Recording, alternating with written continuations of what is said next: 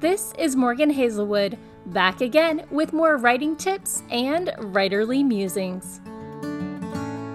Today, I'm here in honor of the holiday week to share a story with you about the transition between coming home for the holidays and visiting home.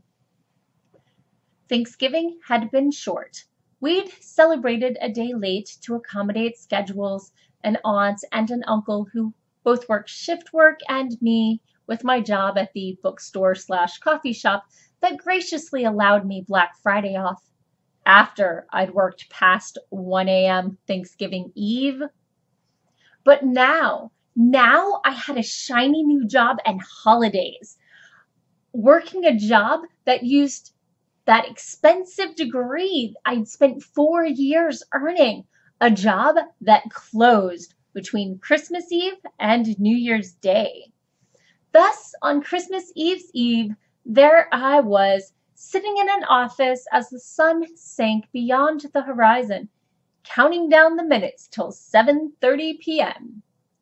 The rest of my coworkers were long gone, having the leave available to start their holidays a little bit early. I was still on a loaner laptop in the glory of my own office. That was half storage space, half fishbowl, looking out upon the glory that was a parking lot and the smoker's alcove. My office was a bit drafty, but a grandfatherly manager, having noticed me sitting in my coat and gloves at my desk, had managed to finagle me a space heater the week before.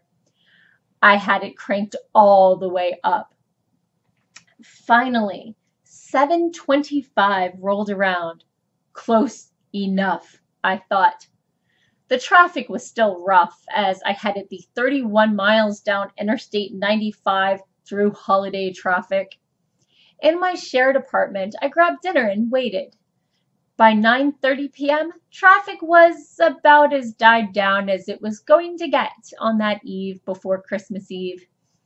I piled all the gifts I was bringing into my trusty red Ford Taurus, most of them books, hastily bought on credit before my bookstore employee discount ended, and before I'd actually earned that first non-minimum wage paycheck. Taking a back highway south, I managed to make reasonable time, arriving home before my parents went to bed for the night. The electric candles gleamed in the windows. The Christmas tree was framed in the living room window, making sure to impose holiday spirit to any who drove past. It looked just as I remembered it. I smiled as I gathered my bags and made my way towards the door that had been mine for 18 years. Oh, good! My stepdad was standing in the doorway as I approached. Had he heard my arrival? Can you hold the door for me?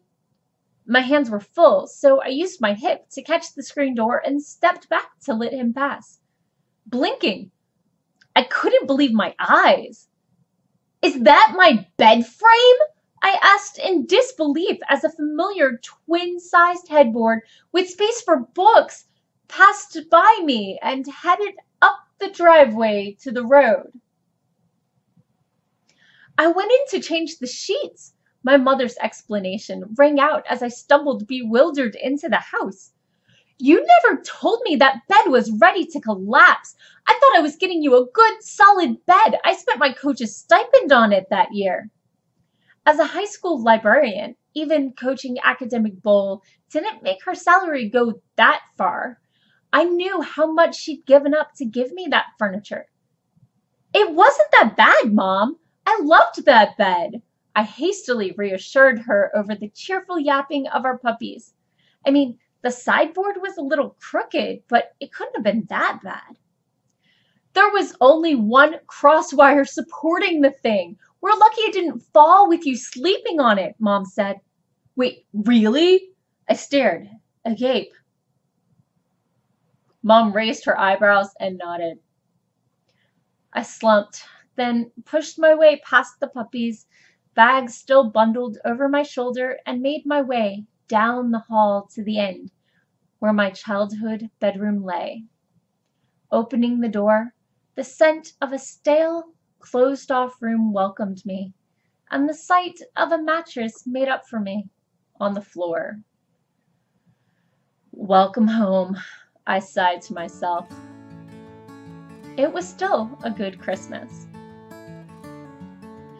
Thank you for listening, and I hope you enjoyed my holiday story. See you next week.